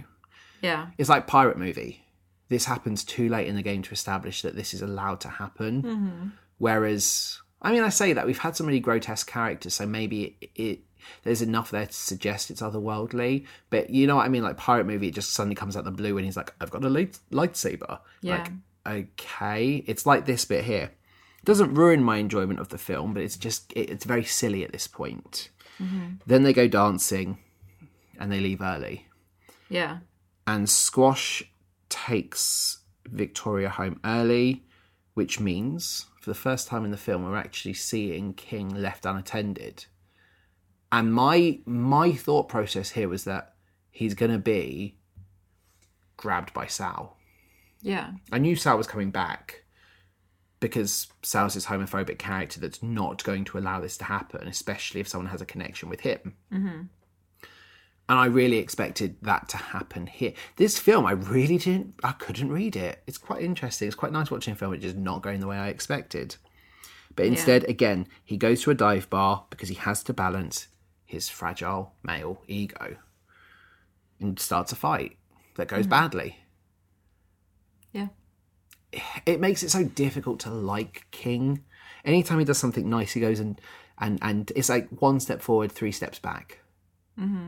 And Victor says to Toddy that I don't think this is working. I can't do this. We're breaking up. And Toddy, again, comforts Victor, who's like, I'm a bachelor again. Yeah. It's really nice that Toddy's just like, look, I just care about my friend. We go to the sauna. Come on, you know you wanna. I forgot about this. And this is when Sal shows up and instantly is even more homophobic and, yeah, deeply uncomfortable, but is the bad character. It's like that moment in Priscilla. You understand it because it's a villain thing. The good thing here is we're in our living room. There's no one here to laugh at this moment. Yeah. It's a very clear, uncomfortable moment. And I don't know how I feel about, media showing words like that being used. But at least, he is our villain. Yeah. And like you say, when we went to see Priscilla, there were people laughing at the use of the F slur. And it just made it worse because we were like, oh, you're laughing at the wrong thing. Yes. Yeah, you're not supposed to laugh We're at this moment. supposed to be on the gay character's side here Yes. and you're laughing because the homophobes are using the F slur. Yeah. Bit weird. But at least with this, it's a movie. We're in our living room. There is nobody to laugh at that. We can only be shocked at the character. We can only be saying shocked, that. and we know. But it's also, we know this character's a nasty piece of work. So, it's like I said, I don't know if I feel that these words should be used, but I feel like if they're not used, they get forgotten, and people, that's when the words start to have power again, because people will use it. And if we're confronted with it and we're made to feel uncomfortable here, maybe people won't use it outside. Yeah. I guess this is what they're going for. It made me uncomfortable, Yeah. And we have like a weird little moment where Victoria's unhappy. So she's planning to stop the act, and she's talking to Toddy in their living space. The PI is pulling a king and is hiding inside the cupboard to watch her. Oh, and she pushes the cupboard shut. Yes, on his well, fingers. because she sees the fingers and she pushes it, and you just hear that, ooh, because Squash has come in and said, "We need you." Sal's got him. He's going to sign over everything. He's in danger. So they all go to save King, Toddy, Squash, and Victor. Yeah. So Victoria arrives as Victor, drags Norma into the bedroom, and then we get this really horrible bit. I really don't like how this is framed, right? If the way that this is framed is, if you were Norma, or if you are a woman watching this scene, what is Victor's you're going to intention? know what this feels like, because it feels like Victor intends to assault Norma. Yes. And I'm sure that's how Norma felt, because she's like, what are you doing? Why are you taking your clothes off? But then there's a weird bit, and then my issue with that is that at the end she seems kind of into it, and that... Yeah, well, this is the thing. Victoria starts to take her Victor clothes off, and the actress who plays Norma improvised a line where that starts happening, and she then says, wait, lock the door.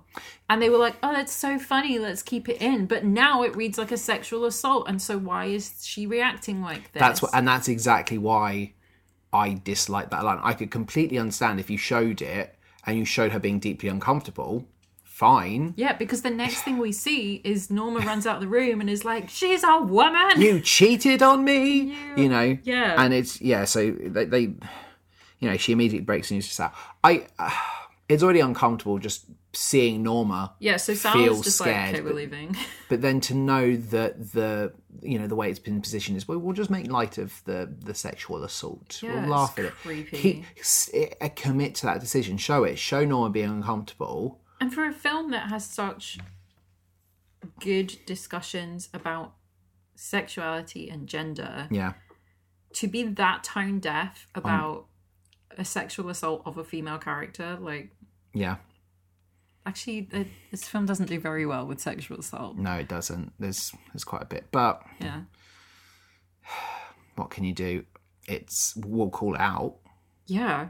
We can't go back in time and remake it, and we can hope that if Victoria is ever remade or brought to stage, things are different about it.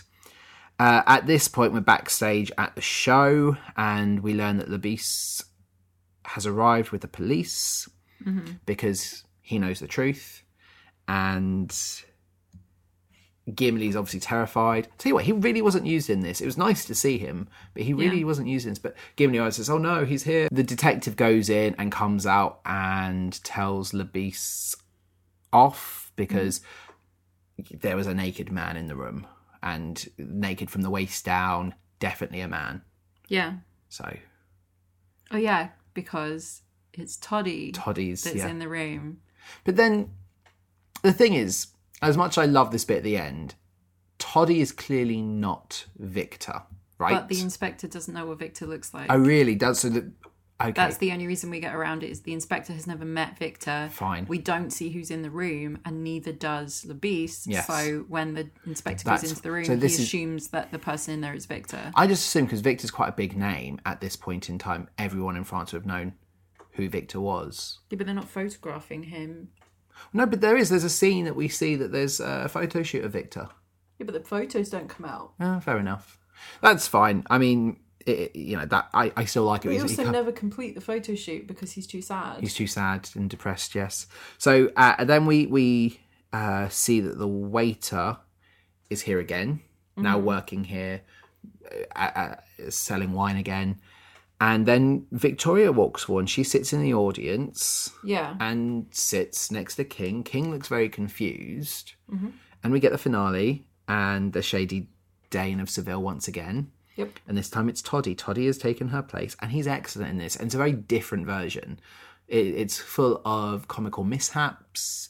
I like the bit where he tries to replicate the falling down and changing the pitch of the voice and coming back up. You know, and there's some really nice... It works really well as a comedy act. I guess very much, you know, this is what some modern drag queens are like, where, you know, it's very silly. We're not trying to fool the audience that we are a female, you know, performer on stage. Do you know what I mean? It's the other side of drag where Yeah. you know the world of drag a lot better than I do. But I know what you mean, though. yeah, and hopefully you might be able to explain it a little better than I can. But I really liked this. I thought it was really, really fun. It's become a farce, but everyone loves it. And this gets a standing ovation as well. Yeah. And it's really nice because even though I don't like that Victoria has to give up being Victor for their happy ending, I like that Victoria gets the happy ending they want. Yeah. And I like that Toddy gets the happy ending they want of being in a limelight. You know, Toddy is a performer. And you do feel bad that Toddy kind of has to give up on their dreams for this. Like, it's kind of like those who can't do. Well, Yeah. I'm going to be your manager then because I'm not going to get the level of success I want, but you might. So it's nice that Toddy gets their happy ending as well. And, you know, Squash loved this as well. Nice big round of applause. We cut back to Chez Louis. Yep. And the PI comes and has a giant bandage on his finger and says, the one line we hear him say is, "Here's my bill." And Labis grabs a hammer and just slams it down on the finger. Yep. And then we cut back and everyone's giving a huge round of applause. I like that there's no clear ending. It's just, this is the end of the show. We don't know what happens next for Victoria and King, for Toddy. We leave it that they hopefully are happy with their lot in life. Yes. I wish... There's this weird bit where King looks at Victoria while Toddy's performing and she's mouthing the lyrics. Yeah. And then he looks back and just continues to watch Toddy and nothing comes of it. I wish that moment Was him realising. was him being like, this is her dream. This is what she wanted. And Yeah. I took that away. And like, then he turns to her and is like, it's fine. You be I know. Victor. Exactly. King doesn't deserve her. However, fun fact, the dress that Toddy is wearing is the same dress That's really that good. Victoria wore earlier. It's done up with laces, so it was really, really tight on Julie Andrews, Yeah. and then they could just let it out. I like the consistency there. Also, Robert Preston was wearing heels for this scene, but during filming, one of the heels snapped off of one of his shoes, so he's wearing one heeled shoe and one shoe that the Yeah. heels come off of, so he has one flat foot and one heeled foot. It's It very is a very fun sequence. Like, I do really like it. It's a fun ending. Like, it's not the best song, Yeah, but he's like, this is my last performance. Everybody loves it. but it is. You It's fun. So, Victoria. What is your best song in this one? Ooh. Either You and Me, because I like the shenanigans Yes. and the performing together, or just Le Jazz Hop. I put the Jazz Hop, but I did really enjoy Chicago, Illinois as well. My skip song is Cherry Rhine. Because it's Yeah, it's not important. Yeah, It's just there for the a rest of it. I audition. wouldn't want to cut anything else. Yeah. To be completely honest, so that's the best one to cut. Yeah. I maybe wouldn't listen to the finale. It's one of those that works. I wouldn't want to give it up. Visually, it works It really well. visually works Yeah. better. The MVP has to be Julie Andrews in this. Obviously. Oh, like absolutely. Yeah. And when the stage show came out in the 90s, she then went on again to play Victor Victoria. And Elena's comments we'll get to in a moment. Knew that from what Elena's told me, but we'll obviously talk about that in a moment. There's no role for me in this one. You play King. I don't want to play King. I don't feel comfortable. Like Sal. I don't feel comfortable playing this iteration of King. Let's put that. And I definitely don't want to be Sal. It's not like where, and we'll talk about this in Waitress, where I've got multiple, because we're going to go see Waitress. I've got multiple roles I want to play Yeah. for different reasons. These villains don't have enough to get into them, and this version of King, I don't feel comfortable with the voyeur nature. Yeah. I guess you want to play Victoria?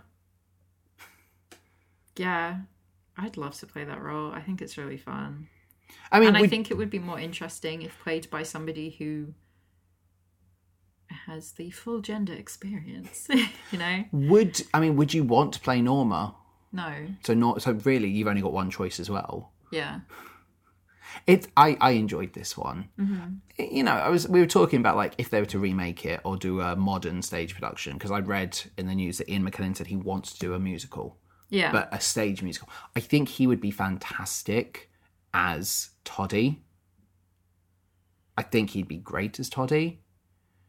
But I don't... Ian McKellen. He's maybe a bit too old. I don't think so. I mean, we know what Ian McKellen's like. He'd do anything. Yeah, but I think he would be a really good actor to play Toddy.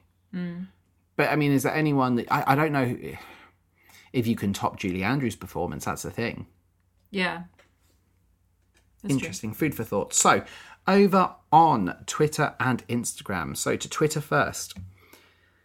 30% of people said Victor, Victoria. Never heard of it.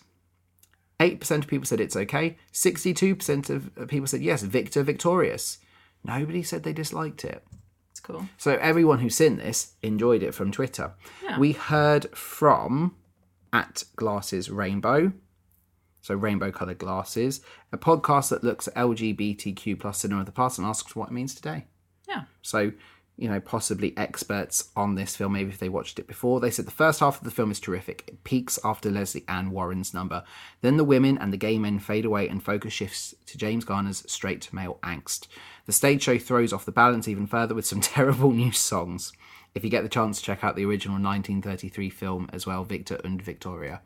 I think they're really spot on with that, actually. I said it at the start where we have 3 stories.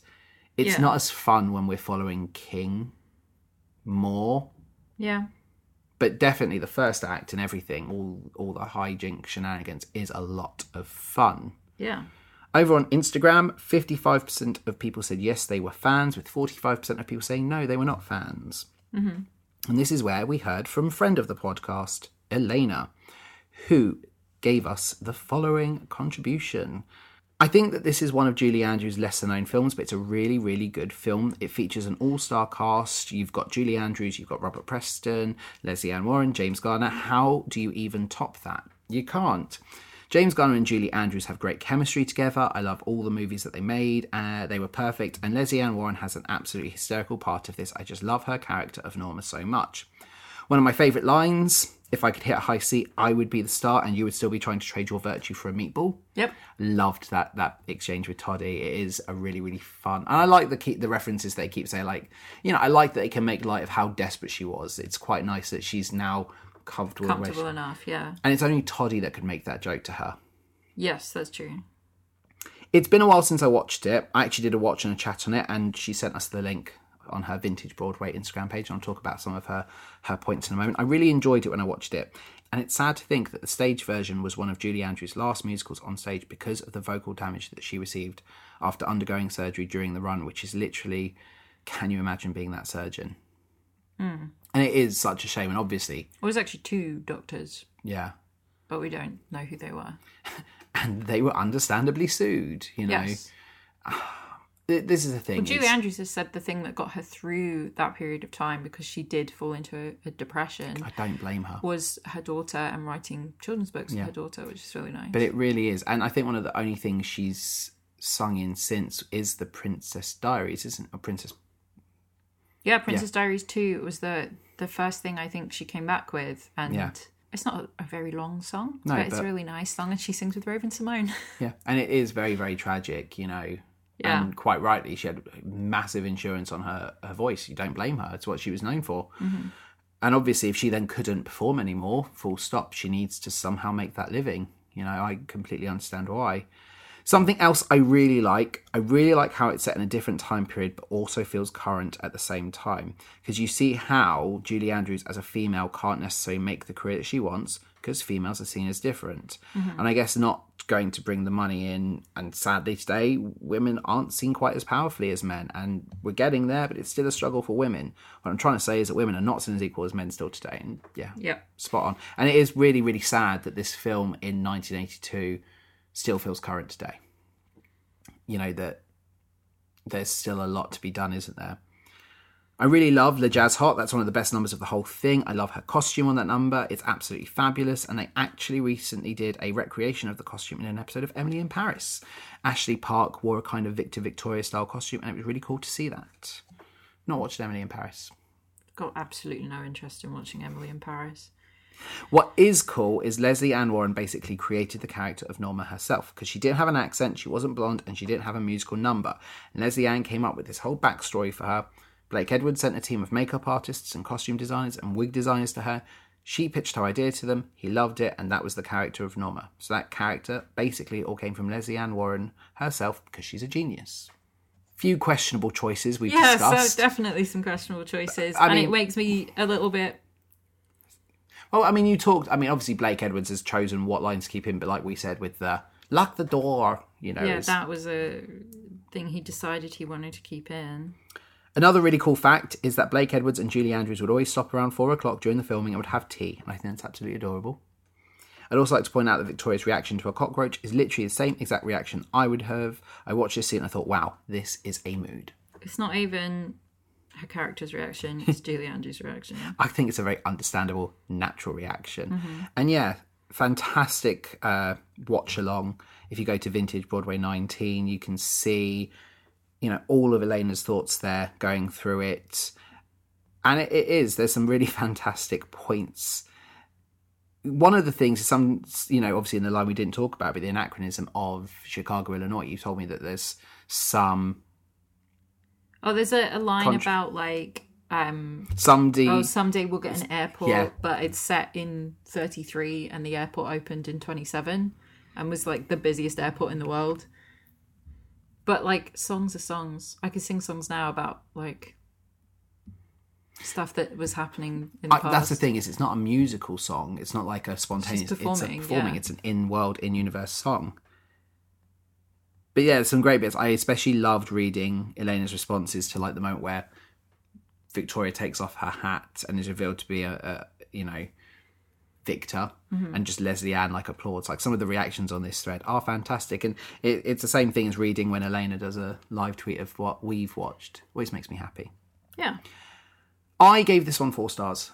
Cool. I enjoyed it. It's not without its faults, obviously, but that it comes from being as dated as it is. And that's the thing, is I had to remind myself that I was watching something from 1982 at times. If this was a more recent production, it would have got a lower score. But I do think there's some really fun moments, and you can see it's a really important film. Yeah. How about you? Did it age as well as you remembered it? All the stuff that I remember from it is the good stuff. Things like Norma as a character, I did not remember her at all. Yeah. And King sneaking around into the bedroom and stuff. I didn't remember any of that, obviously, because I blocked it out of my brain and only taken the Julie Andrews and Toddy stuff from this. Yeah, but which is the best. Pretty much what I remember it to be. So we have got some really exciting shows on the horizon. Next week, we are going to return to the new Victoria Theatre in Woking. We will be Woking 9 to 5. Yeah. What a way to make a living. Very, very excited to see that one. In 2 weeks, for episode 99. Actually, probably appropriately, the musical that began this podcast. Yep. First musical we saw together, Waitress. Yeah. And maybe without it, we wouldn't be doing this nearly 100 episodes later. We're going to have a mystery romantic musical in the middle for episode 98, which will launch on Valentine's Day. And then we will end February with the last episode of the month being our 100th episode. So we're going to put a poll up on Twitter. And you'll be able to find this. So this is obviously launching the Monday, the last day of January, Monday the 31st.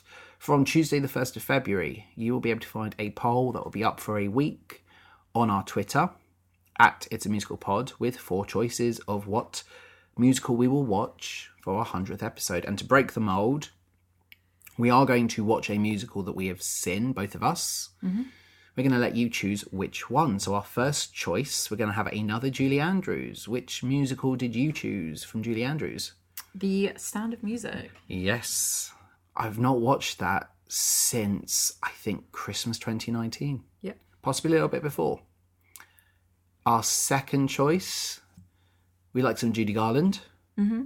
we're going to have the wonderful Wizard of Oz up as one of our choices. It's just the Wizard of Oz. I know. Wonderful is the book. And then... Which is wonderfully weird. Then we'll be going a little bit more modern with the Tom Hooper, Hugh Jackman, starring Les Mis. And if you care about me deeply, you will not vote for that one. Because I hate that film. I don't want to watch it. And then one that I've not seen since it originally came out in cinemas. One I don't particularly want to rewatch, but... This is your alternate for Les Mis. It's my alternate for Les Mis. So yeah, you chose the two classic ones. I chose the two modern ones. Yeah. Because I enjoy Les Mis. Yeah. I've not watched this since my initial disappointment. And I think this one will win. But I hope it doesn't. Yeah, me too. Another Hugh Jackman. The Greatest Showman. Yeah. So you'll be able to vote for which of those 4 musicals you want us to celebrate our 100th episode with as of Tuesday the 1st of February. Yeah, close to 100 is very, very exciting. So some nice things on the horizon. As always, you can get involved in the conversation on Twitter and Instagram at It's a Musical Pod, and follow us on TikTok, It's a Musical Pod, and follow our adventures when we go backstage and just generally what we get up to.